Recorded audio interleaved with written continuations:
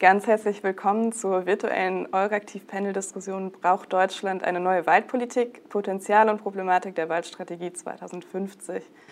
Ich freue mich, Sie alle begrüßen zu dürfen. Mein Name ist Julia Dahm. Ich bin Journalistin für Agrar- und Ernährungspolitik für Euraktiv Deutschland und unterstützt wird die Veranstaltung heute vom Projekt Live Terra. Ja, Wälder und die Forstwirtschaft sind einer der Bereiche, die besonders eng mit dem Klima- und Artenschutz verbunden sind. Auf der einen Seite leiden Wälder immer öfter unter Extremwetter, unter Schädlingsbefall. 5% der deutschen Waldfläche sind allein seit 2018 zerstört worden, laut Daten des Deutschen Instituts für Luft- und Raumfahrt. Andererseits sind aber Wälder und der Umgang mit ihnen auch etwas, das sowohl zum Klimawandel als auch zum Klimaschutz ganz entscheidend beitragen kann, als CO2-Speicher, als Horte der Artenvielfalt. Kein Wunder also, dass das Thema Wald ganz weit oben auf der Agenda Deutschlands und auch der EU steht. In Deutschland hat Ex-Ministerin, Ex-Forst- und Agrarministerin Julia Klöckner im vergangenen Herbst die Waldstrategie 2050 vorgelegt. Dann gab es in der Zwischenzeit einen Regierungswechsel. Jetzt haben wir einen grünen Agrar- und Forstminister, Cem Özdemir, der vor wenigen Wochen mehrere waldpolitische Projekte angekündigt hat. Unter anderem eine Überarbeitung des Bundeswaldschutzgesetzes, ein neues Instrument zur Finanzierung von Klima- und Biodiversitätsleistungen des Waldes.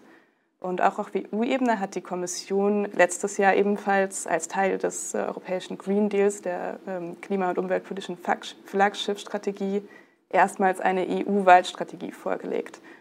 Also einiges bewegt sich politisch und wir haben einiges zu besprechen heute. Bevor es losgeht, aber kurz noch ein paar organisatorische Hinweise. Wir werden gleich eine Runde machen mit Eingangsstatements und danach dann direkt in die Diskussion gehen. Und für die Diskussion würden wir uns freuen, wenn wir hier nicht auf dem virtuellen Panel unter uns bleiben, sondern wenn Sie sich auch gerne beteiligen und Ihre Fragen an die Podiumsgäste stellen. Schreiben Sie dazu einfach Ihre Frage in die Q&A-Box auf der rechten Seite. Nennen Sie bitte Ihren Namen, gegebenenfalls von welcher Organisation Sie kommen und vor allem, an wen Sie Ihre Frage richten. Ich gebe die Fragen dann weiter im gesamten Verlauf der Diskussion, also nicht nur am Ende. Also scheuen Sie sich nicht, gerne jederzeit Ihre Fragen in die Box zu schreiben. Und diskutieren Sie auch gerne auf Twitter mit unter dem Hashtag EA-Debates. So, jetzt habe erstmal ich genug geredet. Wir haben nämlich eine ganze Reihe an spannenden Gästen, die jetzt auch zu Wort kommen sollen und die ich Ihnen kurz vorstellen will. Ulrike Müller ist Abgeordnete im EU-Parlament. Sie ist dort Mitglied im Ausschuss für Landwirtschaft und ländliche Entwicklung und ist auch Berichterstatterin des Parlaments zur europäischen Waldstrategie. Weil sie EU-Abgeordnete ist, wird sie uns allerdings ein bisschen später dazukommen heute, weil sie gerade noch sich in Abstimmungen befindet. Also wir dürfen sie dann ein bisschen später begrüßen. Stefanie Schmidt wird uns heute Einblicke aus der EU-Kommission bringen. Sie ist dort Fachreferentin für Wälder bei der Generaldirektion Umwelt. Die nationale Politik haben wir natürlich auch vertreten mit Tessa Ganserer, Bundestagsabgeordnete. Sie sitzt dort im Ausschuss für Umwelt, Naturschutz, nukleare Sicherheit und Verbraucherschutz und ist auch studierte Försterin. Nicole Wellbruck, Dr. Nicole Wellbruck wird uns heute wissenschaftliches Fachwissen in die Diskussion mit einbringen. Sie ist Leiterin des Arbeitsbereichs Bodenschutz und Waldzustand am Institut für Waldökosysteme am Thünen-Institut. Und last but not least, Madeleine von Borke vertritt heute das Projekt Live Terra, zu dem wir gleich auch noch kurz mehr hören werden, und ist dort Business Development Consultant für Deutschland. So, jetzt habe ich ja gesagt, die Gäste sollen jetzt auch erstmal zu Wort kommen und ich würde jetzt eine kurze Runde machen mit kleinen Eingangsstatements und direkt mal mit Frau Schmidt anfangen. Frau Dahm, guten Morgen. Freut mich, heute hier zu sein. Ganz kurz von meiner Seite.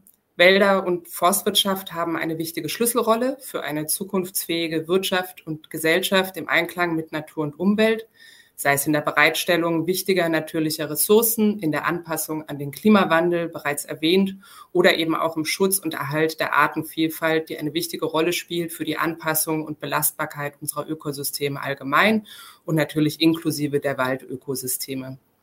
Erwartungen und Anspruch an die Rolle und Dienstleistungen unserer Wälder nimmt stetig zu. Und allerdings gibt es den Wäldern in Europa nicht gut, auch nicht in Deutschland. Hitzewellen, Dürre, Stürme, Brände sowie Schädlingsbefall macht den Wäldern, vor allem monokulturellen Fichten- und Kiefernwäldern, zunehmend zu schaffen. Angesichts des Verlusts der Artenvielfalt und den zunehmenden Auswirkungen des Klimawandels verlieren die Wälder in Europa ihre Widerstandskraft und ihre Kapazität, den steigenden und vielfältigen Anforderungen gerecht zu werden. Deswegen muss die Wiederherstellung und der Aufbau gesunder, widerstandsfähiger und vielfältiger Wälder, die nachhaltig genutzt werden, beschleunigt werden. Die Erhaltung der Baumbestände und die Erhöhung der Kohlenstoffsenken in den Wäldern sowie die multifunktionale Waldbewirtschaftung sollten verbessert werden. Mit der Europäischen Forststrategie für 2030 leistet die Europäische Kommission ihren Beitrag zur Bewältigung der waldspezifischen Herausforderungen des Klimawandels und des Verlusts an biologischer Vielfalt bei gleichzeitiger Förderung der Bioökonomie. Die Strategie fußt auf dem Prinzip, dass Waldpolitik ein gemeinsames und zielgerichtetes Vorgehen aller Akteure, aller Bereiche auf allen Ebenen fordert. Und vor diesem Hintergrund freue ich mich darauf, heute mit Ihnen darüber diskutieren zu können, wie wir das vielfältige Potenzial der Wälder für unsere Zukunft nachhaltig erschließen können. Ja, vielen Dank, Frau Schmidt. Ich würde dann direkt mal von Brüssel nach Berlin springen, sag ich mal, und an Frau Gansacker übergeben für Ihr Eingangsstatement. Ja, einen schönen guten Morgen, aber in dem Fall nicht aus Berlin, sondern aus Nürnberg. Wir haben gerade sitzungsfreie Woche, deswegen ereilt mich jetzt gerade nicht das Schicksal von der Frau Müller, dass ich parallel dazu noch parlamentarische Verpflichtungen erfüllen muss.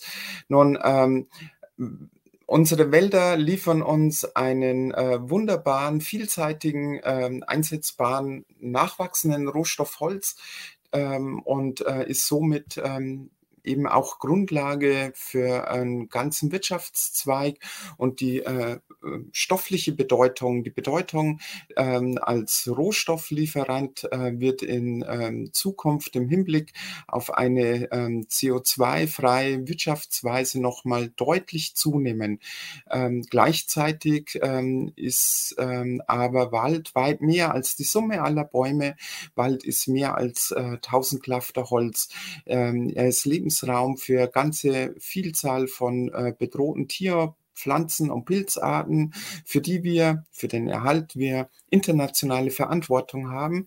Und unsere Wälder, wie wir sie draußen sehen, sind so gesehen hochkomplexe Ökosysteme, die aber durch jahrhundertelange Wirtschaft massiv verändert worden sind und die jetzt gerade unter den Folgen des Klimawandels massiv unter Druck geraten.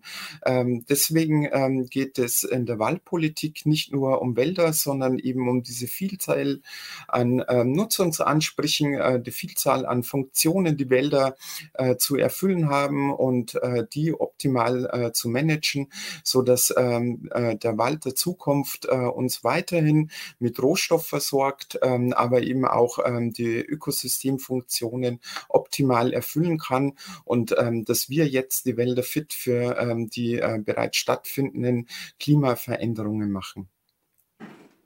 Ja, Wälder spielen viele verschiedene Rollen, haben wir gehört. Darauf werden wir später ganz bestimmt auch noch zu sprechen kommen, wie wir die ein bisschen vereinigen können. Ich würde als nächstes an Frau Wellbrock für ihr Eingangsstatement übergeben. Ja, erstmal guten Morgen. Ich bin schon relativ lange dabei, sag ich mal, und daher bin ich sehr froh, dass es überhaupt eine Strategie gibt, tatsächlich, oder dass man sich Gedanken darüber macht, wie man das Ganze noch verbessern kann. Denn wir haben das ja auch schon gehört, Wälder sind stark gefährdet, sie haben aber auf der anderen Seite viele wichtige Funktionen. Und eine große Bedeutung, die eigentlich noch zunimmt, wenn wir an den Klimawandel denken. Leider zeigt die Waldzustandserhebung in Deutschland, aber auch in Europa, dass nicht nur dass eigentlich alle Hauptbaumarten, auch die Buche, stark gefährdet sind und dass wir auch in den Hitzejahren bei der Buche starke Verluste, also natürlich nicht so wie bei der Fichte zu verzeichnen hatten, aber auch dort gibt es tatsächlich Probleme. Also genau, auf der anderen Seite eben die Ökosystemleistungen, die sehr wichtig sind und die alle berücksichtigt werden sollten, nicht nur Kohlenstoff. Ich sehe es als besonders wichtig an, dass die Funktion Wasserspeicherung und Bereitstellung von Wasser immer wichtiger wird, da es immer trockener wird oder wir aber auch Starkregenereignisse haben. Das heißt, auch die Speicherfunktion ist ganz wichtig. In dem Zusammenhang sind auch Waldmoore als ganz wichtig zu betrachten. Einerseits als Kohlenstoffspeicher, andererseits als Wasserspeicher. Daneben macht uns seit Jahren oder seit Jahrzehnten quasi oder machen uns die hohen Stickstoffeinträge aus der Luft weiterhin Probleme. Und so dass nicht nur Waldschutz, Waldstrategie, sondern auch Luftreinhaltung und damit auch Klimaschutz eine wichtige Rolle spielen sollte. Und auch die Aktivitäten, wir haben ja den Green Deal oder die Forest Strategy schon gehört. Ich komme aus dem Bereich Boden. Dort wird im Moment gerade über ein Healthy Soil Law nachgedacht. Und das auch für Waldböden mit Indikatoren, auch das tatsächlich nicht nur die Bäume, sondern auch der Boden spielt eine ganz wichtige Rolle in Bezug auf Klimaleistung. Und dann natürlich auch, wenn wir an das Waldgesetz denken, finde ich tatsächlich auch wichtig, noch weiter Monitoring, weil das zeigt irgendwie die Effizienz und auch Forschung im Waldbereich zu stärken. Und egal, ob es eine neue Strategie geben wird oder nicht, was ich ganz wichtig finde, ist tatsächlich einen wertschätzenden Dialog zwischen den verschiedenen Parteien, um die Umsetzung und Akzeptanz einer neuen Strategie oder auch des Waldgesetzes sicherzustellen. Ja, Dialog zwischen den verschiedenen Parteien. Schauen wir mal, ob wir es vielleicht heute schon ein bisschen hinkriegen. Frau Müller ist uns in der Zwischenzeit auch zugeschaltet, sehe ich. Herzlich willkommen Ihnen auch. Dann würde ich auch gerne Ihnen direkt die Möglichkeit geben, Ihr Eingangsstatement noch zu geben, jetzt wo Sie bei uns sind.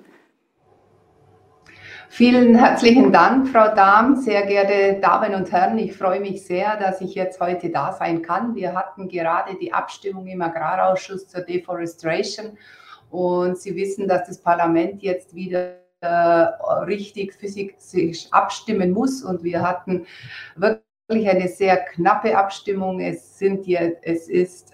Bericht ist mit 15:10 Stimmen angenommen bei 17 Enthaltungen und da ging es tatsächlich um jede Stimme, deswegen bin ich ein bisschen zu spät.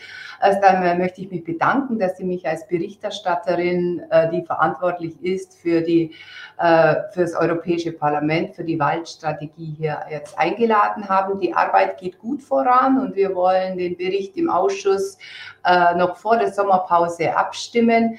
Neben dem Mandat bin ich bei mir zu Hause im Oberallgäu selbst Bäuerin und unsere Familie bewirtschaftet 10 Hektar Wald. Also weiß ich genau, worauf es ankommt in der Waldbewirtschaftung als Waldeigentümerin.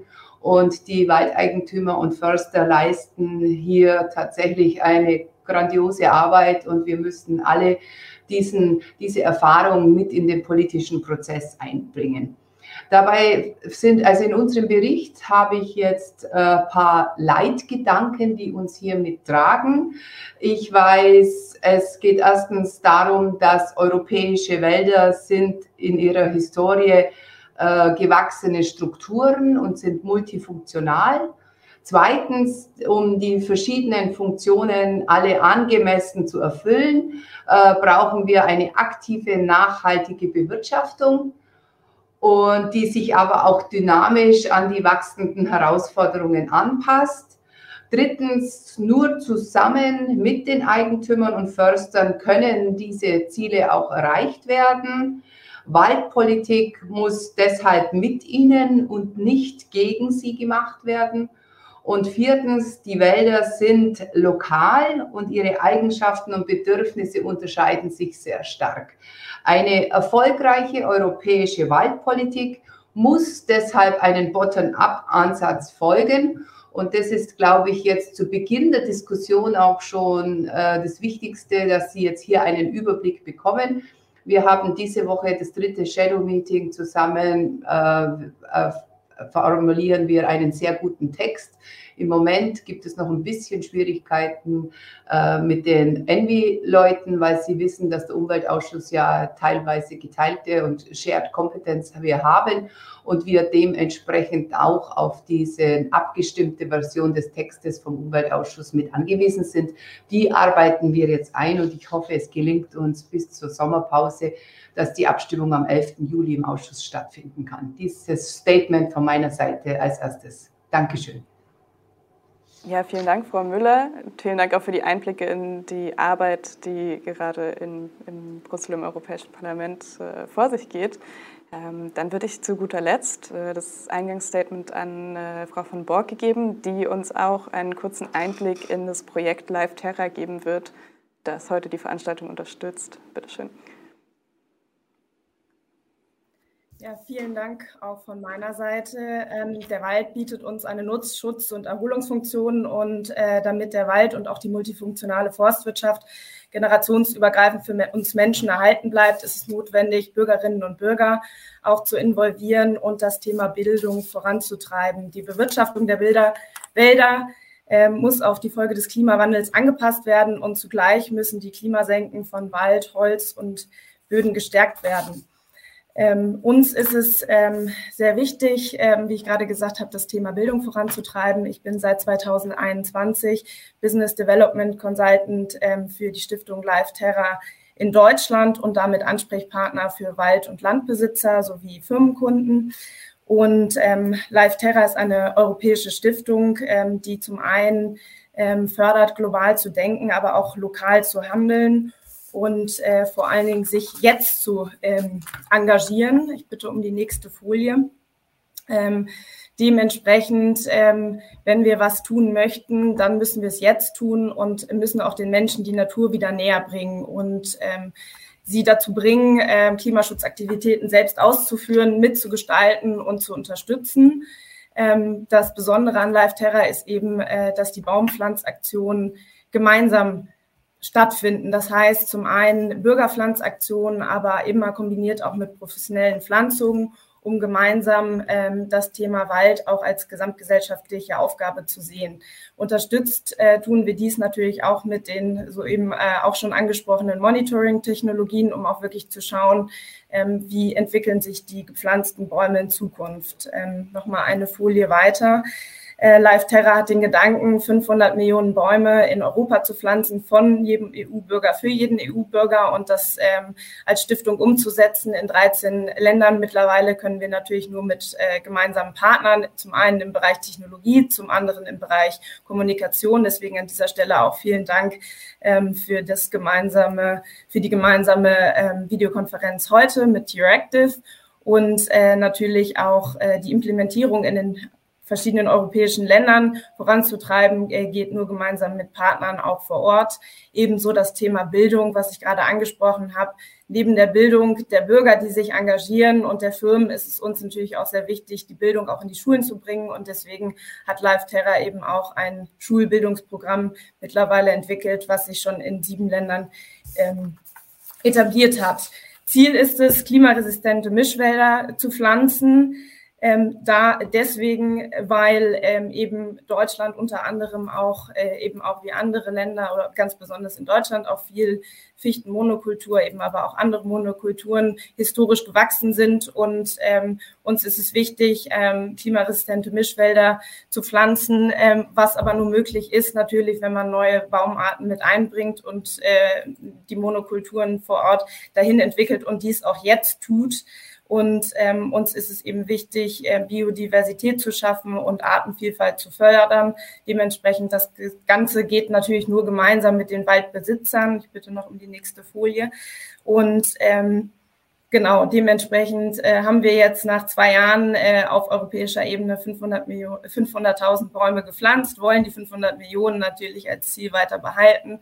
Und über die ganzen Länder hinweg sind wir bei 120 verschiedenen Baumarten, die natürlich immer je nach Standort regional in Rücksprache mit dem Waldbesitzer entsprechend ausgewählt werden. Über 450 Events. Es ist eben super wichtig, auch die Leute zu involvieren und auch zu sehen, wie sie sich wieder für den Wald und die Natur begeistern und auch wirklich das, was dahinter steht und es nicht nur als Selbstverständlichkeit sehen, dass der Wald eine Erholungsfunktion für uns alle hat, sondern dass er eben viel mehr bietet, zum einen für die Eigentümer, aber zum anderen eben für uns auch als Gesellschaft und deswegen auch der Gedanke der Vernetzung auf europäischer Ebene in verschiedenen Ländern, um auch von dem Wissen zu profitieren über die Grenzen hinaus, sich auszutauschen und zu schauen, auch wenn gleich die Baumartenauswahl natürlich auch immer mit Blick auf das lokale Umfeld getätigt werden muss. Und genau, vorhin habe ich über die Mediapartner schon gesprochen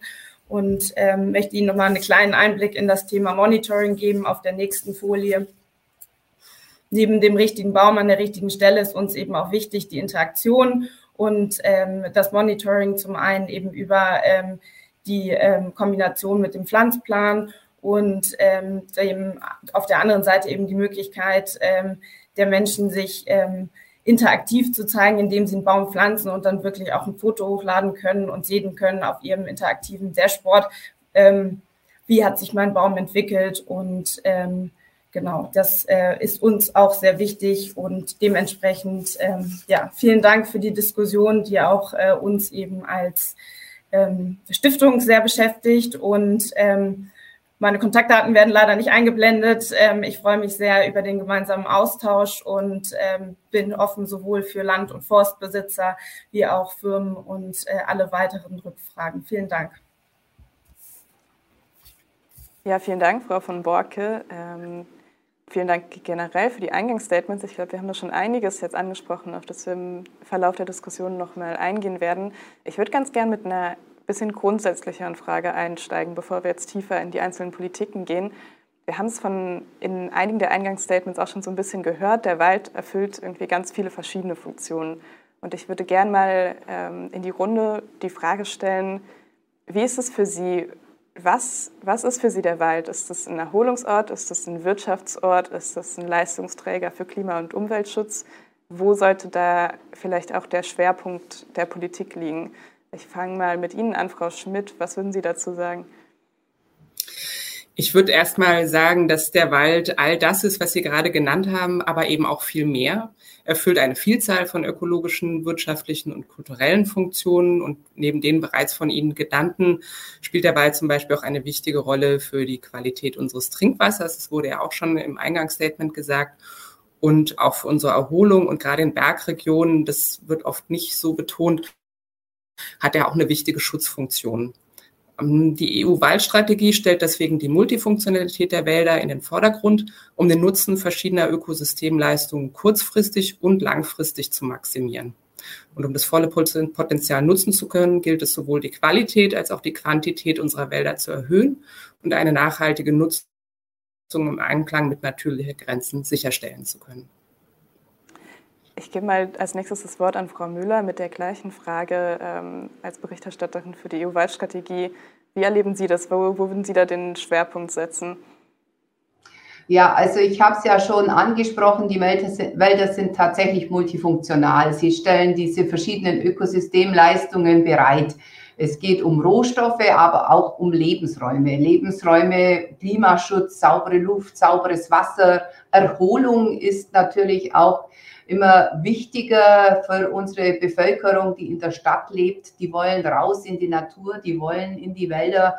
Also spielt Erholung und auch natürlich verschiedene Rohstoffe. Ich denke da an meinen Wald, wenn im Herbst die ganzen Pilzsammler kommen und die Pilze, die Steinpilze einsammeln.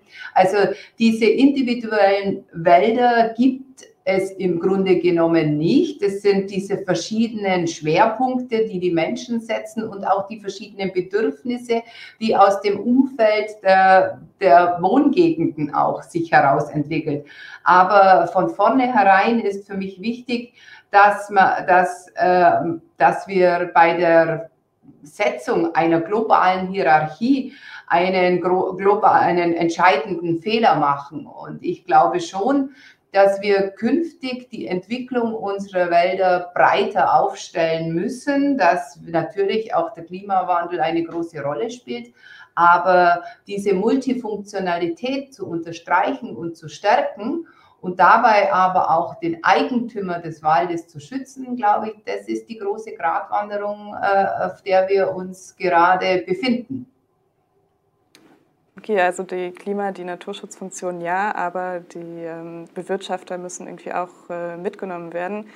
Frau Gansager, wie würden Sie das sehen? Sie sind selbst studierte Försterin, wenn ich es richtig im Kopf habe. Würden Sie das ähnlich sehen oder wo würden Sie da den Schwerpunkt setzen?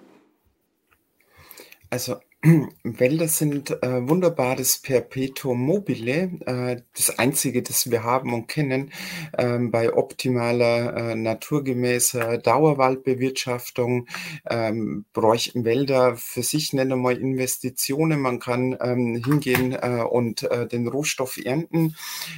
Gleichzeitig erfüllt er automatisch eine ganze Reihe von für uns Menschen wichtige Funktionen: Trinkwasserschutz, Luftfilterung. Er bindet CO2 und er dient uns Menschen eben nicht nur als Wirtschaftsraum, sondern auch als Erholungsraum. Und in der Regel müssen all diese Funktionen auf der gleichen Fläche erfüllt werden. Und je nachdem, von welchem Blick aus die Menschen in den Wald hineinschauen, sind einzelne Funktionen besonders im Fokus oder hat der Wald für sie vielleicht auch nur ausschließlich eine Funktion. Für Menschen aus der Stadt ist er in erster Linie Kulisse für irgendwelche Freizeitgestaltungen. Für die WaldbesitzerInnen ist er eben Wirtschaftsraum und sichert ihnen Einkommen. Und die Politik muss eben diese unterschiedlichen Interessen optimal austarieren, damit der Wald eben wirklich auf der Fläche unsere Wälder diese Aufgaben erfüllen können. Und jetzt bewegen wir uns nicht im luftleeren Raum, sondern der Wald steht von außen aufgrund des vom Menschen gemachten Klimawandels enorm unter Druck. Und deswegen brauchen wir eben nicht nur Regulatorien, um die unterschiedlichen Funktionen optimal zu erfüllen, sondern ich glaube, unsere WaldbesitzerInnen brauchen von der Politik vor allem auch Unterstützung, damit sie ihre Wälder in dem Strukturwandel, den es gibt, entsprechend dauerhaft auch weiter bewirtschaften können und dafür sorgen, dass die Wälder der Zukunft fit gemacht werden, damit sie diese wichtigen Aufgaben für uns alle, für die gesamte Gesellschaft auch erfüllen können. Und da brauchen WaldbesitzerInnen die Unterstützung der Politik. Also ganz viele Aufgaben, die da auf die Politik zukommen, hören wir. Dann gehen wir doch mal rein und sprechen ein bisschen über die Waldpolitik. Frau Wellbrock, ich habe es eben schon genannt, laut Daten des Deutschen Zentrums für Luft- und Raumfahrt sind fast 5% der deutschen Wälder allein seit 2018 zerstört worden. Ich erinnere mich, als die Statistik ein bisschen vor ein paar Monaten, früher dieses Jahr, glaube ich, rauskam, hieß es überall, das ist mehr als gedacht. Es war eine schockierende Zahl. Wie sehen Sie das? Ist es einfach sozusagen eine unumgängliche Folge von Klimawandel und Extremwetter, mit die man jetzt eben so hinnehmen muss? Oder zeigt es irgendwie auch Versäumnisse der deutschen oder auch der europäischen Waldpolitik? Ja, also wir haben schon 2018 Schätzzahlen aus den Ländern bekommen, die das schon zeigten. Und die Fläche ist dann vielleicht auch nochmal als Vergleich ungefähr so groß wie das Saarland. Das ist immer ganz schwierig zu sagen, wer jetzt was versäumt hat. Natürlich sind besonders die Fichtenmonokulturen oder auch die Kiefernmonokulturen davon betroffen, aber insbesondere die Fichte, aber eben eigentlich auch alle Baumarten. Man muss sehen, dass Wälder eben sehr langsam wachsen. Das heißt, es war damals ein Bedarf, dieses Holz herzustellen. Fichtenholz hat für den Bau und für also viele Eigenschaften, warum man gerade Fichte genommen hat. In der Monokultur würde man das heute nicht mehr machen oder macht man auch schon seit Jahrzehnten nicht mehr. Der Waldumbau zu klimastabilen oder erst hieß es ja nachhaltige Mischwälder. Jetzt nennt man das oder beachtet man auch, dass sie klimastabil sind, ist ja schon in Gange. Natürlich ist es eine Folge auch der Forstwirtschaft. Aber ich hatte ja auch schon gesagt, dass wir, wenn wir damals an die 80er denken, sowas wie sauren Regen hatten, das waren vor allen Dingen Schwefeleinträge aus der Luft. Das konnte mit technischen Maßnahmen, Luftreinhaltemaßnahmen dann reguliert werden. Aber die Stickstoffeinträge, die sind weiterhin sehr hoch. Und vor diesen 3 Trockenjahren haben wir immer davor gewarnt, will ich nicht sagen, aber gesagt, dass das einen großen Einflussfaktor auf den Waldzustand hat, tatsächlich. Und das ist weiterhin sehr hoch. Diese Einträge kommen aus dem Verkehr, Industrie, Verbrennungsprozessen, also Hausbrand oder eben auch aus der Landwirtschaft. Das heißt, den Wald alleine zu betrachten als Ökosystem, der steht nicht alleine im Raum, sondern ist ein Teil von oder grenzt an andere Ökosysteme. Das heißt, das müsste man auch betrachten tatsächlich. Und jetzt kamen eben diese 3 Trockenjahre, die wir alle so nicht erwartet haben, denke ich mal, in dem Ausmaß. Und wir haben gesehen, dass der Klimawandel nicht nur langsam kommt, sondern sehr stark und sehr, sehr deutlich. Und dass die Klimaschutzfunktion des Waldes eben wichtiger wird und der Umbau zu klimastabilen Wäldern auch immer wichtiger wird. Das heißt, es hat nicht einer Schuld sozusagen, sondern es ist eine Folge. Und ich finde das eben schwierig, wenn man sagt, dass die Förster machen das ja nicht mit Absicht und sie haben den Wald auch nicht zerstört, sondern es ist eine Forstwirtschaft. Und Holznutzung ist tatsächlich auch Klimaschutz. Denn wenn man Holz dann verbaut, spart man zum Beispiel Zement. Und ich finde es auch ganz wichtig, dass man Holz tatsächlich aus Deutschland nutzt, wenn man das hier verbaut, wenn es möglich ist, und nicht aus anderen Regionen holt, exportiert und so weiter. Das heißt, auch die Holznutzung vor Ort finde ich ganz wichtig und ist auch ein aktiver Teil des Ganzen. Also die Ursachen sind multifunktionell und deswegen kann man nicht einem die Schuld geben. Ja, vielen Dank, Frau Gansacker. Wie sehen Sie das denn? Ihre Partei ist ja jetzt seit einigen Monaten an der Regierung, war es vorher ganz lange nicht. Sehen Sie da Versäumnisse, was die Große Koalition vorher angeht? Gibt es da Sachen, die Sie angehen wollen, die irgendwie vorher versäumt wurden und wo Sie jetzt sagen, da müssen wir jetzt auf jeden Fall ganz schnell ran? Also Versäumnisse, ich würde eher sagen, wir stehen vor gewaltigen Aufgaben und auch unsere Wälder stehen vor gewaltigen Aufgaben und wir sollten eben, wenn wir den Schutz unserer Wälder in den Fokus nehmen, eben nicht nur von außen in den Wald hineinschauen, sondern auch vom Wald nach außen hinaus.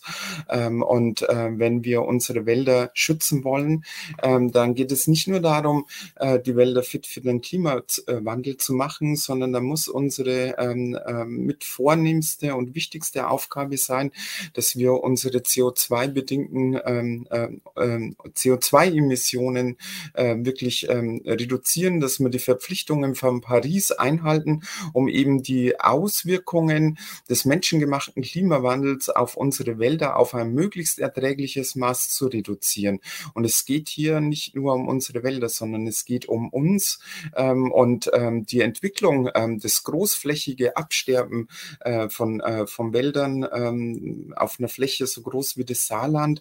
Das ist ja, Sie haben es so formuliert, Wälder zerstört worden. Ich würde sagen, so von der Natur aus ist es einfach ein großflächiges Ereignis, mit dem die Natur irgendwie umgehen wird. Für uns als Menschen ist es eine Katastrophe, wenn wir wirklich die Wälder unter wirtschaftlichen Aspekten betrachten, weil hier Bäume abgestorben sind, weil hier Holz entwertet worden ist, weil das massive Auswirkungen auf den Holzpreis, auf den Holzmarkt hatte und für viele WaldbesitzerInnen die Aufarbeitung des Schadholzes nicht einmal mehr kostendeckend war. Deswegen war das für uns Menschen eine enorme wirtschaftliche Katastrophe und hier brauchen die WaldbesitzerInnen dringend die Unterstützung der Politik, damit sie auf diesen Schadflächen wieder klimaresistente,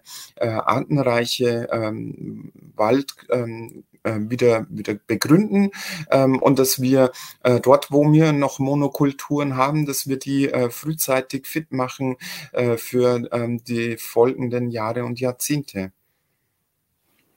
Okay, also einiges, was es anzugehen gibt. Frau Müller, ich frage mal Sie, ich habe es eben angesprochen, die Ex-Forstministerin Julia Klöckner hatte ja letzten Herbst eine Waldstrategie bis 2050 vorgelegt. Das wurde wurde damals von Umweltverbänden kritisiert als zu wenig nachhaltig. Jetzt hatten wir in der Zwischenzeit einen Regierungswechsel. Die Prioritäten der Regierung haben sich vielleicht auch ein bisschen geändert und gleichzeitig haben wir gesehen, es bleiben auch weiter ganz große Herausforderungen. Würden Sie sagen, dass so ein langfristiges Dokument, bis 2050 sollte diese Strategie gelten und die Wälder angehen, Ist das was man aus Ihrer Sicht anpassen sollte an neue Herausforderungen? Oder gerade beim Wald, da stellt man sich ja vor, die ganzen Prozesse brauchen irgendwie eine lange Zeit, wenn man sich so einen Baum vorstellt, bis der gewachsen ist. Das dauert einige Jahre. Würden Sie da sagen, es hat irgendwie mehr Wert, eine Strategie konsistent zu verfolgen, jetzt bis 2050? Oder ist es wichtiger, die Strategie anzupassen an neue Herausforderungen und da nochmal Änderungen vorzunehmen?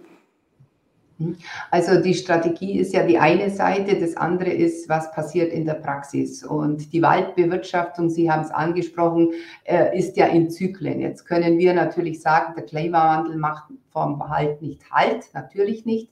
Aber wir können jetzt ja nicht in Verantwortung gezogen werden für die Fehler, die vor 50 Jahren gemacht worden sind. Im Übrigen glaube ich, dass damals vor 50 Jahren, wo die Bäume gepflanzt worden sind, und es gibt ja auch viele Flächen mit Naturverjüngung. Wir haben in unserer Region zum Beispiel fast nur Naturverjüngung, weil eben auch die Balance zwischen Wald und Jagd passt. Das muss man nämlich auch noch mit ansprechen.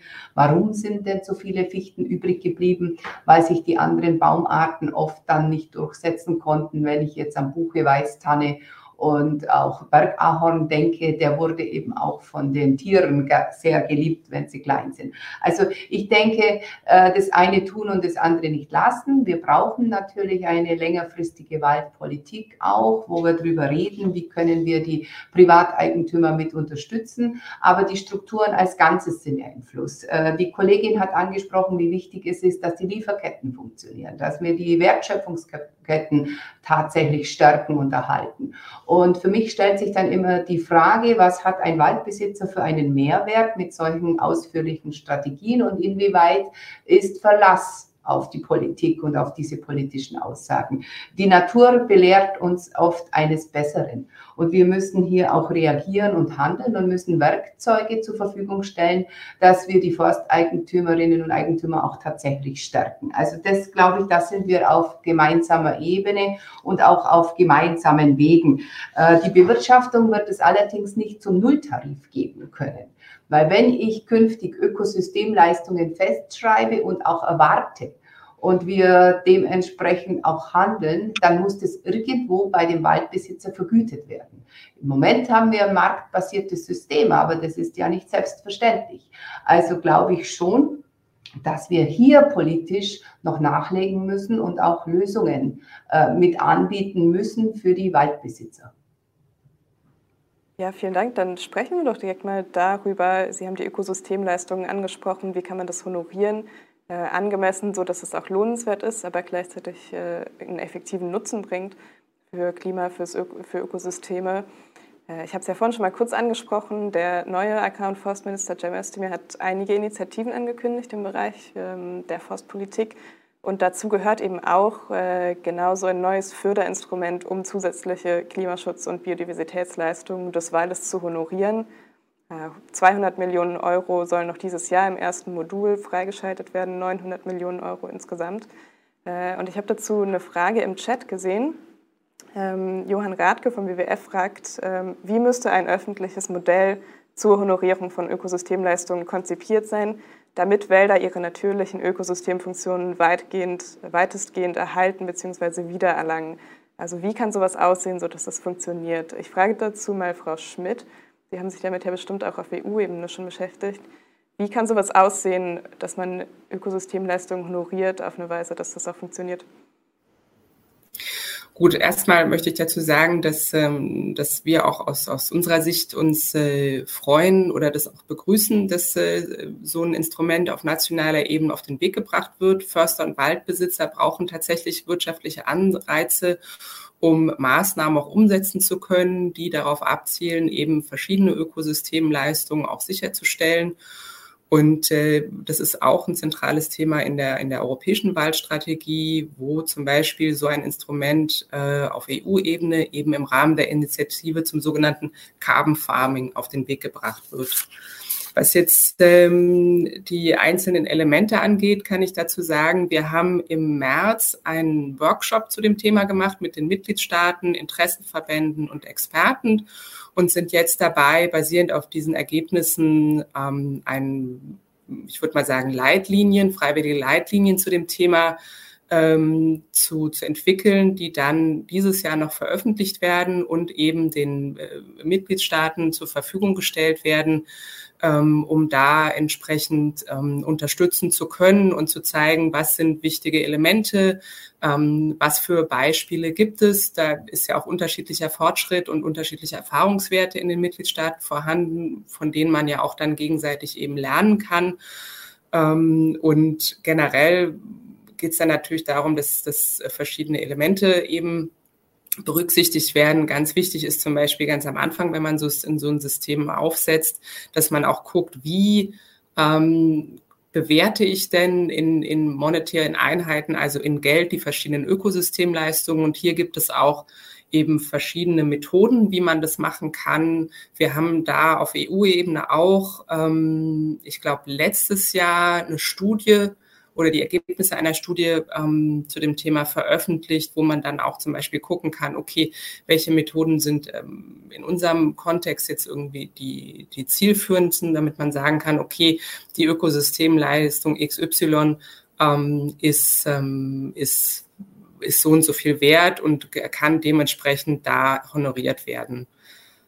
Genau, und ja, ich glaube, damit bleibe ich erstmal. Danke.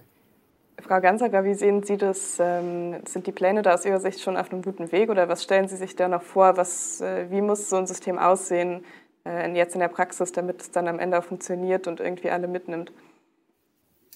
Also da sind wir ja gerade erst in der Erarbeitung.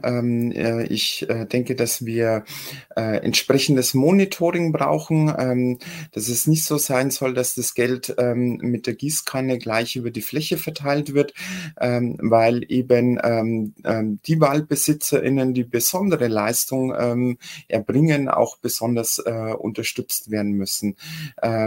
Vorhin, ich weiß jetzt nicht mehr, von wem das kam, die CO2-Senkenfunktion unserer Moore. Und es gibt halt auch Moorflächen in Wäldern, die entwässert wurden und die wieder zu vernässen.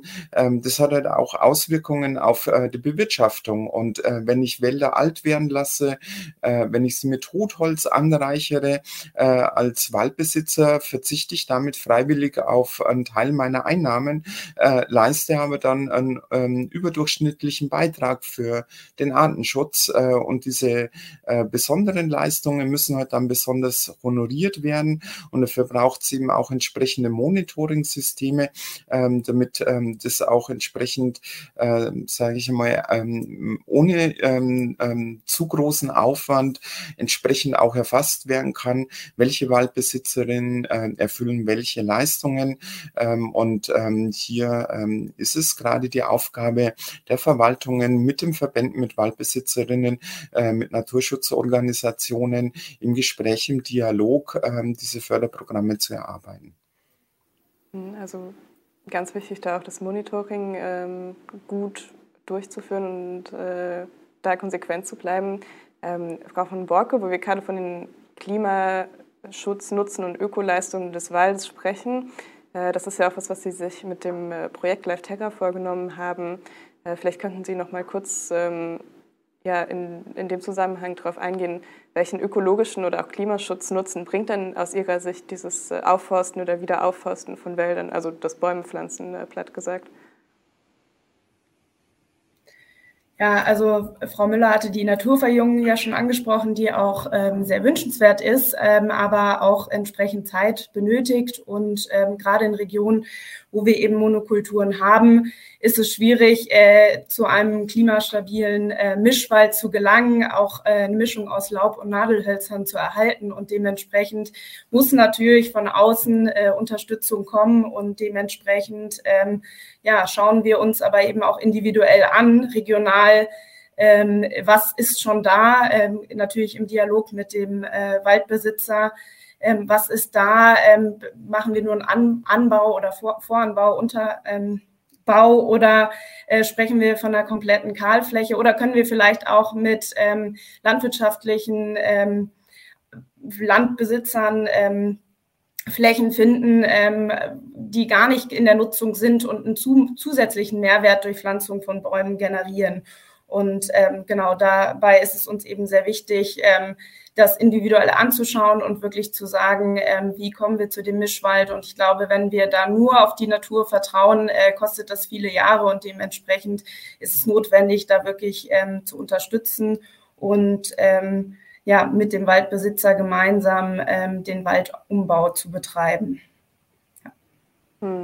Ich habe ja noch aus dem Chat eine Frage reinbekommen, die auch ein bisschen zu diesem Themenblock, wie finanziert man oder wie honoriert man es finanziell, diese Klimaschutzleistungen.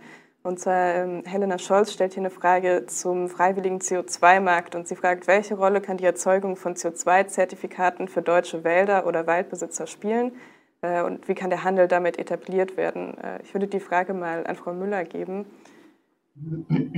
Also vielen Dank. Ich glaube, gerade die Debatte um Carbon Farming und die Bezahlbarkeit von Ökosystemleistungen ist im vollen Gange. Es werden ja auch diese Stakeholder-Konferenzen abgehalten und wir versuchen hier ein Berechnungsmodell zugrunde zu legen. Es ist immer ein theoretisches Berechnungsmodell. Wir haben hier schon gute Beispiele aus USA, dort wo das funktioniert. Ich war erst in Katalonien, in Barcelona. Dort haben mir die Waldbesitzerverbände gesagt, sie können diese Ökosystemleistungen des Waldes berechnen, je nach Baumart, je nach Habitat, dementsprechend was vor Ort regional tatsächlich auch belegt ist. Diese Berechnungsbeispiele gilt es, spezifisch in die Regionen zu transportieren und dann wird Carbon Farming analog ETS ein Zertifikatehandelssystem sein. Für mich ist es wichtig, dass wir Geld außerhalb der gemeinsamen Agrarpolitik für Waldbesitzerinnen und Waldbesitzer zur Verfügung stellen, dass das auch marktbasiert ist und dass wir hier natürlich bisher schon Waldumbau betrieben haben. Wir müssen logischerweise klimaresistentere Pflanzen tatsächlich auch mitsetzen. Aber ich habe im Moment noch ein größeres Problem mit der Anzahl, die die Kommission in ihrer Strategie geschrieben hat, 3 Milliarden Bäume zu pflanzen. Natürlich müssen wir wieder aufforsten, neue Bäume, aber ich habe als Landwirtin immer ein Problem, wenn wir auf landwirtschaftlichen Flächen, die dringend zur Nahrungsmittelversorgung benötigt werden, künftig auch noch Wälder pflanzen. Da, glaube ich, kommen wir in Zielkonflikte. Noch dazu ist es ja so, dass wir mehr biologische Landwirtschaft wollen und jeder von uns weiß, dass biologische Landwirtschaft niedrigere Erträge auch erwirtschaftet. Also hier brauchen wir tatsächlich eine Balance. Was wir im Bereich Ökosystemleistungen noch versuchen in unserem Bericht, dass wir die Definition Closer to Nature, also nachhaltigeres Bewirtschaftungsmodell, hier mit einbringen wollen, um letztendlich dann auch im Zertifikatehandel hier dementsprechend mit zu agieren, mit einer gewissen Basis an Grundlagen. Aber das Hauptproblem ist, dass der Wald innerhalb Deutschlands sehr unterschiedlich ist und natürlich auch innerhalb Europas, von Lappland bis nach Spanien, Katalonien oder Korkeichen, eben nicht vergleichbar ist als solches. Wir brauchen immer die regionalen Akteure. Ich würde gerne jetzt ein bisschen weiter, Frau von Borke würde gerne was dazu sagen, wenn ich das richtig sehe, dann gebe ich jetzt das Wort. Ich wusste nicht, ob der Kommentar von Frau Müller auf mein vorabgegangenes Statement abgezielt hat. Also das bitte nicht von unserer Seite falsch verstehen mit der Landwirtschaft, sondern es geht rein um die ungenutzten, nicht ungenutzten, sondern nicht anderweitig verwendbaren Flächen in der Landwirtschaft. Ja, danke für die Klarstellung. Frau Wellbrock will dazu auch noch sagen. Und ich würde direkt die nächste Frage an Frau Wellbrock dann mit anschließen, aus Zeitgründen, dass wir da ein bisschen schneller vorankommen. Ich wollte den Fokus gleich noch ein bisschen weiter fassen. Ich habe es ja eben auch angesprochen, der Bundesminister Cem Özdemir will auch eine Novelle des Bundeswaldschutzgesetzes vorlegen. Und dazu wollte ich nochmal Ihre fachliche Einschätzung hören. Was sind Maßnahmen, die es unbedingt braucht, um Wälder auch langfristig zu schützen und da den Bestand zu sichern? Vielleicht können Sie das anschließen an Ihren Kommentar. Ja, genau. Also ich wollte sagen, dass ich glaube, dass die CO2-Speicherung natürlich, also die Wuchsleistung, das hängt ja dann viel daran, sozusagen, das zielt sehr stark auf den Bestand. Der Boden hat genauso einen hohen Speicher und klar ist das regional unterschiedlich. Ich finde es aber bei den Zertifikaten auch wichtig, dass man darauf achtet, sozusagen, was das für eine Bewirtschaftung ist. Das ist was für Bäume dort gepflanzt werden, weil natürlich ansonsten man die höchste CO2-Bindung wieder mit der Fichte erreicht, sozusagen, weil die Wuchsleistung sehr groß ist oder andere Baumarten, die aber vielleicht dann stark die Klimaschutz, also CO2-Bindung berücksichtigen, aber vielleicht nicht mehr das ist, was wir möchten bei klimastabilen, nachhaltigen Wäldern sozusagen, dass man das auch mitdenkt. Und ansonsten finde ich tatsächlich Landwirtschaft und Forst. In Frankreich gibt es viel Agroforestry. Das ist eine Mischung sozusagen. Klar ist es jetzt die Frage der Nahrungssicherheit, aber so Baumstreifen sozusagen auf Ackerflächen hätten auch so etwas wie Erosionsschutz oder auch in Bezug auf Nährstoffnachhaltigkeit ist das vielleicht etwas, was man auch auf manchen Flächen, denke ich mal, andenken kann. Ja, jetzt zum Waldgesetz. Ich denke, was ja auch in der letzten Legislaturperiode gescheitert ist, ist das Bundesjagdgesetz, also eine Novellierung sozusagen. Das muss sicherlich auch nochmal angegangen werden. Und das Waldgesetz aus meiner Sicht tatsächlich Monitoring und Forschung sozusagen dort weiter zu etablieren, wäre ganz wichtig, um zu sehen, was eigentlich daraus wird und immer wieder eingreifen zu können. Auch Monitoring, was langfristig angelegt ist, aber auch was tatsächlich aktuelle Tendenzen sich anschauen kann, sodass man nicht nach 5 Jahren feststellt, da ist irgendwas schief gelaufen, sondern immer relativ zeitnah dran ist. Das fände ich tatsächlich wichtig. Ja, soweit. Die andere Frage ist ja auch, oder ein anderer Aspekt dieser langfristigen Sicherung ist ja auch, wie geht man damit um, dass es immer häufiger diese Extremwetterereignisse gibt, Hitze, Starkregenstürme, die auch Wäldern zu schaffen machen. Frau Gansacker, ich würde mal Sie fragen, was muss hier aus Ihrer Sicht getan werden, vielleicht auch über diese Novelle oder über andere Wege, um die Wälder klimaresistenter und resilienter gegenüber solchen Extremereignissen zu machen? Also, erstens an erster Stelle, wenn wir den Schutz und die Stabilität unserer Wälder ernst nehmen, dann müssen wir als WaldbesitzerInnen, als am Wald interessierte Menschen wirklich auch alles daran setzen, dass die Klimaschutzziele erreicht werden, damit wir die Folgen der bereits stattgefundenen Erderwärmung auf ein möglichst erträgliches Maß reduzieren, weil wir sonst wirklich in eine Situation kommen, dass die Baumarten, die wir heute pflanzen, in 100 Jahren mit den zukünftigen Klimageschehen wieder nicht zurechtkommen. Und mit Extremereignissen ist es heute sehr, sehr schwierig, weil wir damit rechnen müssen, dass extreme Hitzewellen, extreme Trockenperioden weiter zunehmen werden. Das zeigen uns die ganzen Modellrechnungen, das zeigt aber auch das Wettergeschehen der letzten Jahre. Da ist es einfach wichtig, dass wir, glaube ich, das Risiko spreiten, dass wir eben wirklich auf möglichst artenreiche und möglichst stufige Wälder setzen, möglichst vielschichtig, artenreich mit mehreren Baumarten auch auf kleinerer Fläche arbeiten, um das Risiko zu streuen.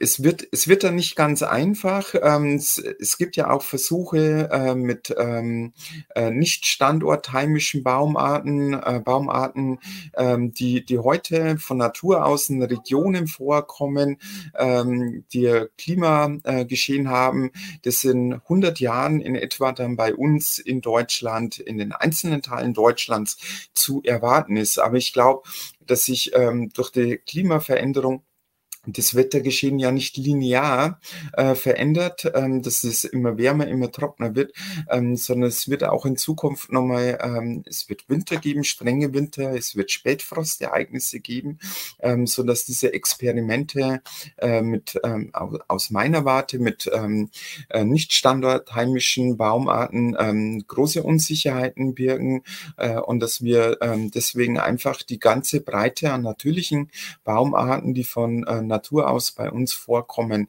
einsetzen sollen, um das Risiko möglichst breit zu streuen. Also ganz komplexe Überlegungen da und es geht viel darum, welche Baumarten stehen wo.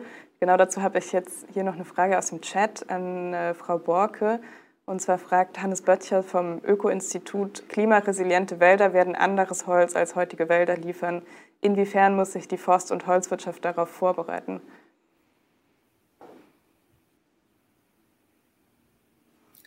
Also aus meiner Sicht ist es natürlich wichtig, sich immer anzuschauen, was an Holz da ist, aber eben auch, ja klar, immer neben dem, ich nenne es immer den emotionalen Nutzen der Bevölkerung eben auch zu schauen, was das Holz eben auch ein Wirtschaftsgut für den Waldbesitzer ist und dementsprechend zumindest kann ich da für die Projekte von Life Terra sprechen. Das ist uns immer wichtig, darauf auch Rücksicht zu nehmen und zu schauen und da eben einen Mix zu finden an zum einen ökologisch, aber auch ökonomisch nutzbaren Hölzern oder eben Bäumen bei der Baumartenauswahl zu berücksichtigen. Und was natürlich wichtig ist, wurde zu Anfang schon besprochen, immer dabei auch darüber nachzudenken, dass wir eben in Deutschland Holz als Wirtschaftsfaktor nutzen und auch immer darüber nachdenken sollten, dass wir, sofern es möglich ist, es in Zukunft auch in Deutschland weiter produzieren, um zu verhindern, dass eben auch in Ländern oder wir unser Holz, Bauholz und anderweitiges Holz auch in Zukunft dann aus anderen Ländern, wo wir auch nicht mehr die Lieferkette kontrollieren können, nach Deutschland importieren müssen. Ich würde jetzt, bevor wir zum Ende kommen, noch über die EU-Politik sprechen und darüber, wie die vielleicht mit der deutschen Politik zusammenpasst in Sachen Wald. Und genau dazu habe ich ja auch eine Frage im Chat gesehen von Elmar Seitzinger von FSC Deutschland. Der fragt an Frau Ganserer, sind die auf EU-Ebene diskutierten Vorgaben und Strategien mit den Inhalten des Koalitionsvertrags der Bundesregierung kompatibel oder sehen Sie hier Brüche? Was meinen Sie dazu? Da glaube ich, müsste ich jetzt ein bisschen weiter ausholen. Es geht in die richtige Richtung, es ist aber die Frage der Ausgestaltung, weil vorhin, ich erlaube mir jetzt am Ball nochmal aufzugreifen, Carbon Farming angesprochen worden ist. Ich glaube, wenn wir die CO2-Senkenfunktion von Wäldern irgendwo bewerten wollen, dann ist es zu kurz gesprungen, nur die Wuchsleistung zu betrachten. Da kommt es viel, viel mehr darauf an, was wir mit unserem Holz, das wir dort produzieren, anstellen. Wenn das so wie bisher zu einem sehr großen Teil nur energetisch genutzt wird, dann haben unsere Wälder, wenn wir keinen Vorratsaufbau betreiben, im Prinzip keine CO2-Senkenfunktion, weil die Wälder, wenn die Bäume, die wir heute ernten, die wir heute pflanzen, sofort in den Ofen eingeschoben werden, dann wird auch das CO2 sofort wieder freigesetzt. Bei der zukünftigen Holznutzung kommt es nicht nur darauf an, welches Holz wir in Zukunft aus unseren Wäldern bereitgestellt bekommen, sondern vielmehr auch die Frage, was stellen wir denn mit dem Holz an? Und wenn wir wirklich die CO2-Emissionen im Bausektor zum Beispiel durch Stahlbeton reduzieren wollen, dann ist es super, Holz als Baustoff einzusetzen. Ich möchte energetische Nutzung nicht total verteufeln, aber man kann heute jeden Festmeter Holz nur einmal verwenden. Und deswegen bin ich der Überzeugung, dass wir viel mehr Augenmerk darauf legen müssen, was stellen wir mit dem Holz an. Und es muss die stoffliche Verwertung oberste Priorität haben. Das heißt Einsatz als Baustoff, weil hier dann wirklich das im Holz gebundene CO2 über sehr lange Zeiträume wirklich gebunden bleibt. Und die Verwendung von Holz muss so intelligent erfolgen, dass am Ende dieses Nutzungszeitraums als Baustoff zum Beispiel dann dieser Rohstoff nochmal Ausgangsbasis für weitere andere Produkte sein kann, und die energetische Verwendung sollte erst am Ende einer Kaskadennutzung stattfinden. Solche Punkte, denke ich, sind in der EU-Politik wahnsinnig wichtig, und da müssen wir mehr Augenmerk drauf legen, dass das auch in die entsprechend richtige Richtung geht. Also einiges noch zu beachten. Frau Müller würde gerne zu der Frage was sagen, wenn ich das richtig sehe, und danach Frau Schmidt. Okay, dann gebe ich zuerst an Frau Müller und würde Sie in dem Zuge auch noch direkt zu Ihrer Einschätzung dazu fragen. Wir haben es eben schon mal ein bisschen von Ihnen gehört. Die EU hat jetzt im Zuge des Green Deals eine EU-weite Waldstrategie vorgelegt. Sie haben es vorhin schon ein bisschen angedeutet. Die Wälder sind sehr unterschiedlich, wenn wir jetzt in die gesamte EU schauen. Macht das aus Ihrer Sicht Sinn, das Thema überhaupt auf EU-Ebene anzugehen, oder ist das was besser den Mitgliedstaaten überlassen bleiben sollte? Ja, also bisher war es ja tatsächlich so, dass die Mitgliedstaaten die Kompetenz für die Forststrategie haben. Allerdings hat die EU-Kommission jetzt wieder eine neue Waldstrategie vorgelegt, und es ist ja auch nicht die erste. Es gibt ja in regelmäßigen Abständen immer wieder neue Waldstrategien von der Kommission. Im Moment stellen wir fest, dass wir eine geteilte Zuständigkeit jetzt natürlich haben im Bereich des Umweltschutzes und auch zahlreiche Zuständigkeiten im Bereich des Klimaschutzes, und auch an vielen anderen Stellen möchte die EU-Gesetzgebung Einfluss auf die Wälder mit haben. Das ist teilweise nachvollziehbar, teilweise aus Sicht der Waldbesitzer natürlich etwas kritisch zu sehen, aber ich denke schon, dass wir Kohärenz schaffen müssen, und deswegen ist es auch notwendig. Die neue Waldstrategie wurde nach dem Auslaufen der letzten Strategie 2020 jetzt vorgelegt. Und wir müssen genau deswegen auch genau hinschauen, weil wir unterschiedliche Wälder haben. Ich habe schon angesprochen, von Lappland bis zu den Korkeichen, und deswegen brauchen wir auch vor Ort Lösungen. Was mir im Moment noch am meisten fehlt in der ganzen Debatte, ist eben auch die Bioökonomie, die Bioökonomiestrategie und die Industriestrategie. Und ich wollte hier jetzt auf meine Vorrednerin mit noch reagieren, weil es natürlich nicht so ist, dass die Wälder nur verbrannt werden. Das ist eben schlichtweg nicht wahr. Jeder Waldbesitzer versucht, das Beste aus seinem Stamm herauszubekommen, und dann haben wir irgendwann, wenn Bauholz, Furnierholz, Möbelholz, alles verwendet worden ist, eben ein Abschnitt vom Baum dann, den wir nicht anders verwenden können, als wie dann zu verbrennen. Und ich glaube, gerade im Bereich der Bioökonomie stellen wir gerade fest, dass wir enorm Holz verwenden können als Plastikersatz für Textilien. Und hier brauchen wir noch etwas mehr Kohärenz. Ich gebe Ihnen ein Beispiel. Im Allgäu haben wir eine Wood-App. Dort sind die Parzellen des Waldes erfasst. Wir wissen, welche Bäume draufstehen, und wir haben diese App in der Lieferkette. Und wir können tatsächlich dann den richtigen Baum dann umsägen, wenn er regional in der Lieferkette eine Verwendung hat. Und sowas müssen wir gezielt fördern. Das ist etwas auch für Projekte, wo wir belegen können, weil es inzwischen so viele kleine Waldbesitzer gibt, die nichts mehr mit ihrem Grund und Boden zu tun haben, die auch nicht mehr wissen, wie Waldbewirtschaftung funktioniert. Und hier können wir tatsächlich helfen und gestalten und miteinander vernetzen.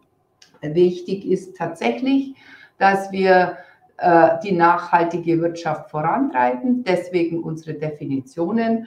und natürlich auch die Ökosystemleistungen des Waldes mit vergüten und bewirtschaften. Drum ist es für mich schon wichtig, dass wir eine kohärente Politik haben von EU-Ebene über den Bund und die Länder und wir die regionalen Akteure tatsächlich mit einbinden. Das ist für mich das Wichtigste.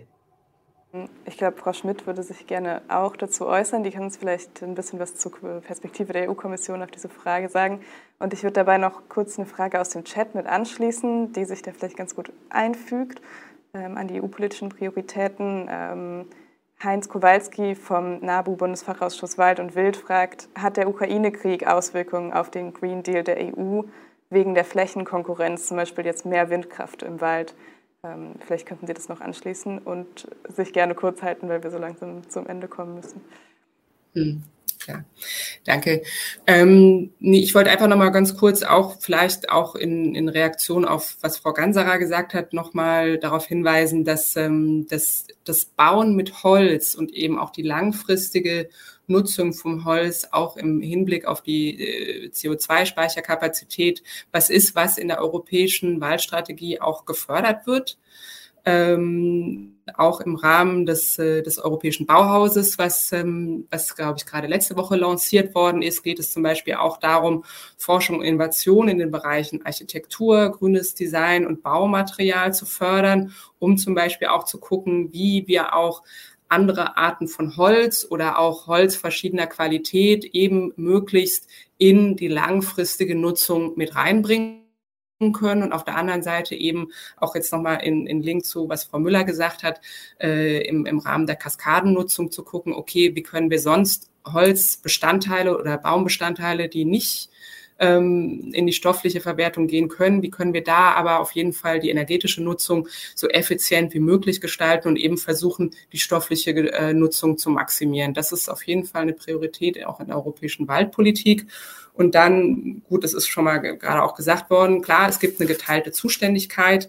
Es ist aber auch so, dass, es wurde schon gesagt, die Kommission ist oder die EU-Ebene ist nicht neu im Thema Wald. Ich glaube, seit 1999 hat der Gerichtshof der Europäischen Union bestätigt, dass zum Beispiel eben der Waldschutz unter die EU-Umweltrechtsgrundlage fällt und die Kommission hat ihre Zuständigkeit für Wälder und Forstwirtschaft auch in mehreren Fällen immer wieder ausgeübt, sei es im Rahmen der Habitatsrichtlinie, Holzverordnung, die Verordnung über Landnutzung, Landnutzungsänderung, nur um so ein paar zu nennen.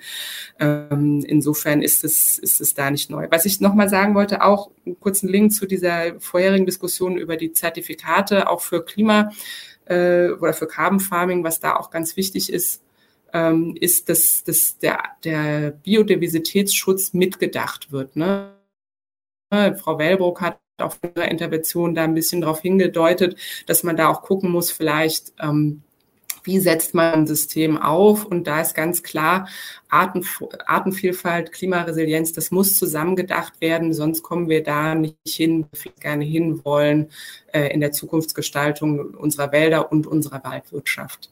Dann, was die Frage von Herrn Kowalski angeht, kann ich nur so viel dazu sagen, dass natürlich der Ukraine-Krieg ist ein unglaubliches historisches Ereignis, wo es eine Prioritätensetzung braucht und ja auch in der EU-Politik gibt. Auf der anderen Seite ist es auch ganz klar, wir können den Green Deal jetzt nicht zur Seite legen und wir müssen uns zeitgleich auch weiter was gerne als Dreifachkrise bezeichnet wird, eben Klimawandel, Verschmutzung und Verlust der Artenvielfalt eben kümmern.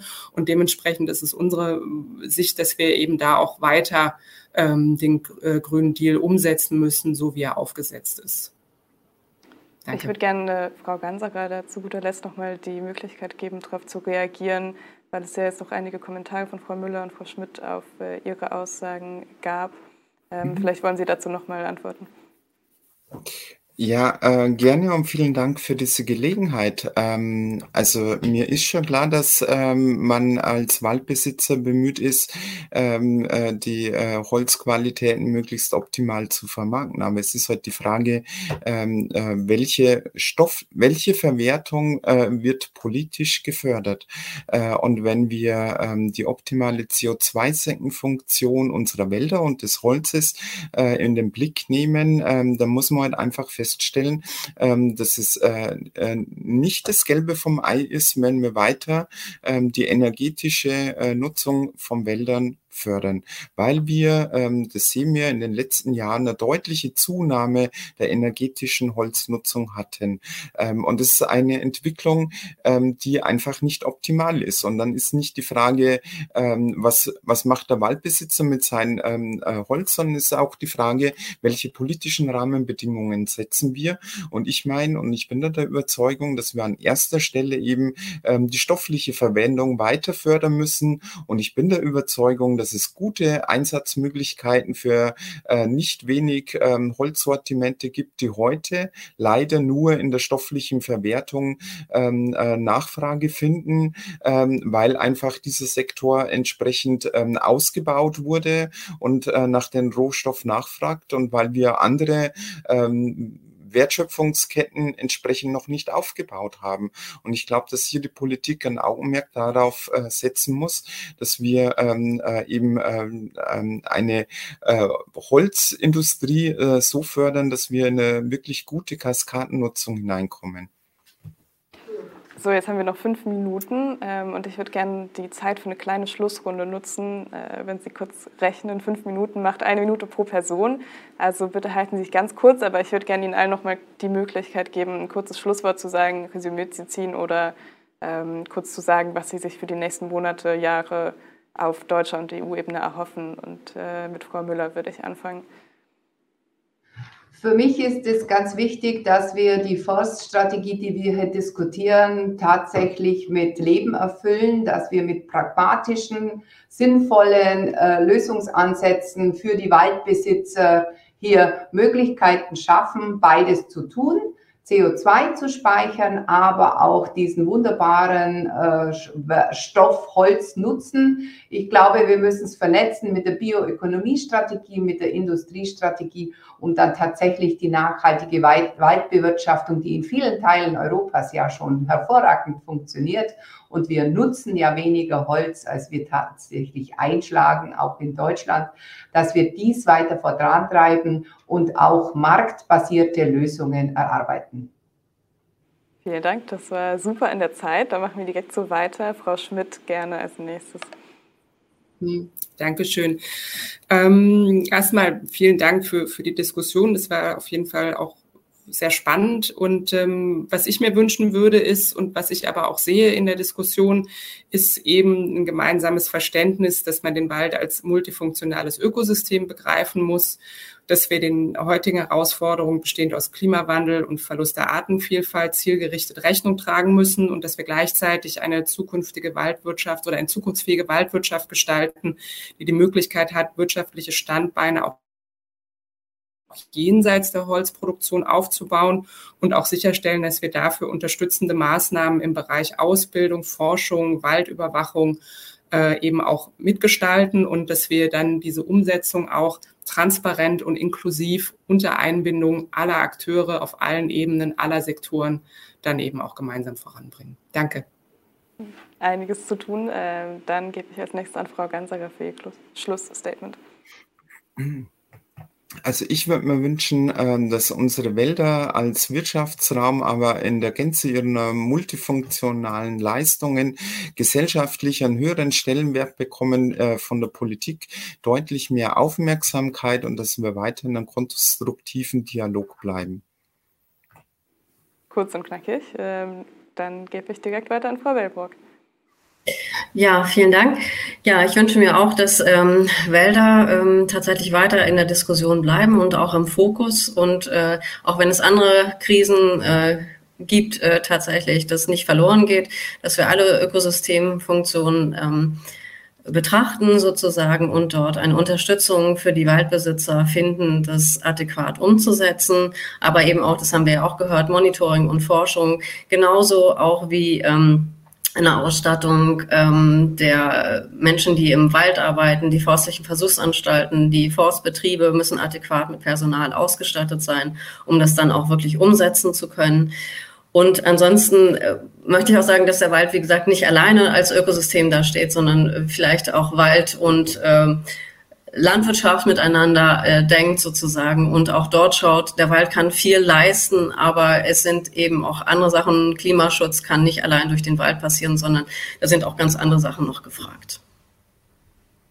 Und zu guter Letzt Frau von Borke für Ihr Schlussstatement. Ja, vielen Dank auch nochmal von meiner Seite. Ganz wichtig aus meiner Sicht, den Wald wirklich als Generationenvertrag zu sehen und auch die Menschen dahinter, die langfristig planen müssen und deswegen auch bei allen Anforderungen und dem Wunsch nach Multifunktionalität in der Forstwirtschaft auch immer zu berücksichtigen, dass eben auch politisch Entscheidungen getroffen werden, die über die Regierungen hinaus langfristig auch Erhalt haben, damit die Planbarkeit besser wird und eben auch der Wunsch nach Kommunikation auf allen Ebenen und Berücksichtigung auch von den regionalen Anforderungen. Vielen Dank. Ja, auf allen Ebenen ist, denke ich, ein gutes Schlusswort. Ich glaube, wir haben gesehen, dass es einiges zusammenzubringen gibt in Sachen Wald für viele verschiedene Ebenen, von EU über national bis regional oder lokal, viele verschiedene Akteure, die irgendwie mitgenommen werden müssen, viele verschiedene Funktionen, die der Wald erfüllt. Wir sind gespannt, wie das läuft in den nächsten Monaten, sowohl auf EU-Ebene als auch auf deutscher Ebene. Wenn Sie auf dem Laufenden bleiben wollen, folgen Sie uns gerne auf euraktiv.de oder auf Twitter. Und mir bleibt nur allen Panelists vielen Dank zu sagen für die spannende Diskussion. Auch danke als Publikum für Ihre Fragen. Und ich wünsche Ihnen allen noch eine schöne Woche.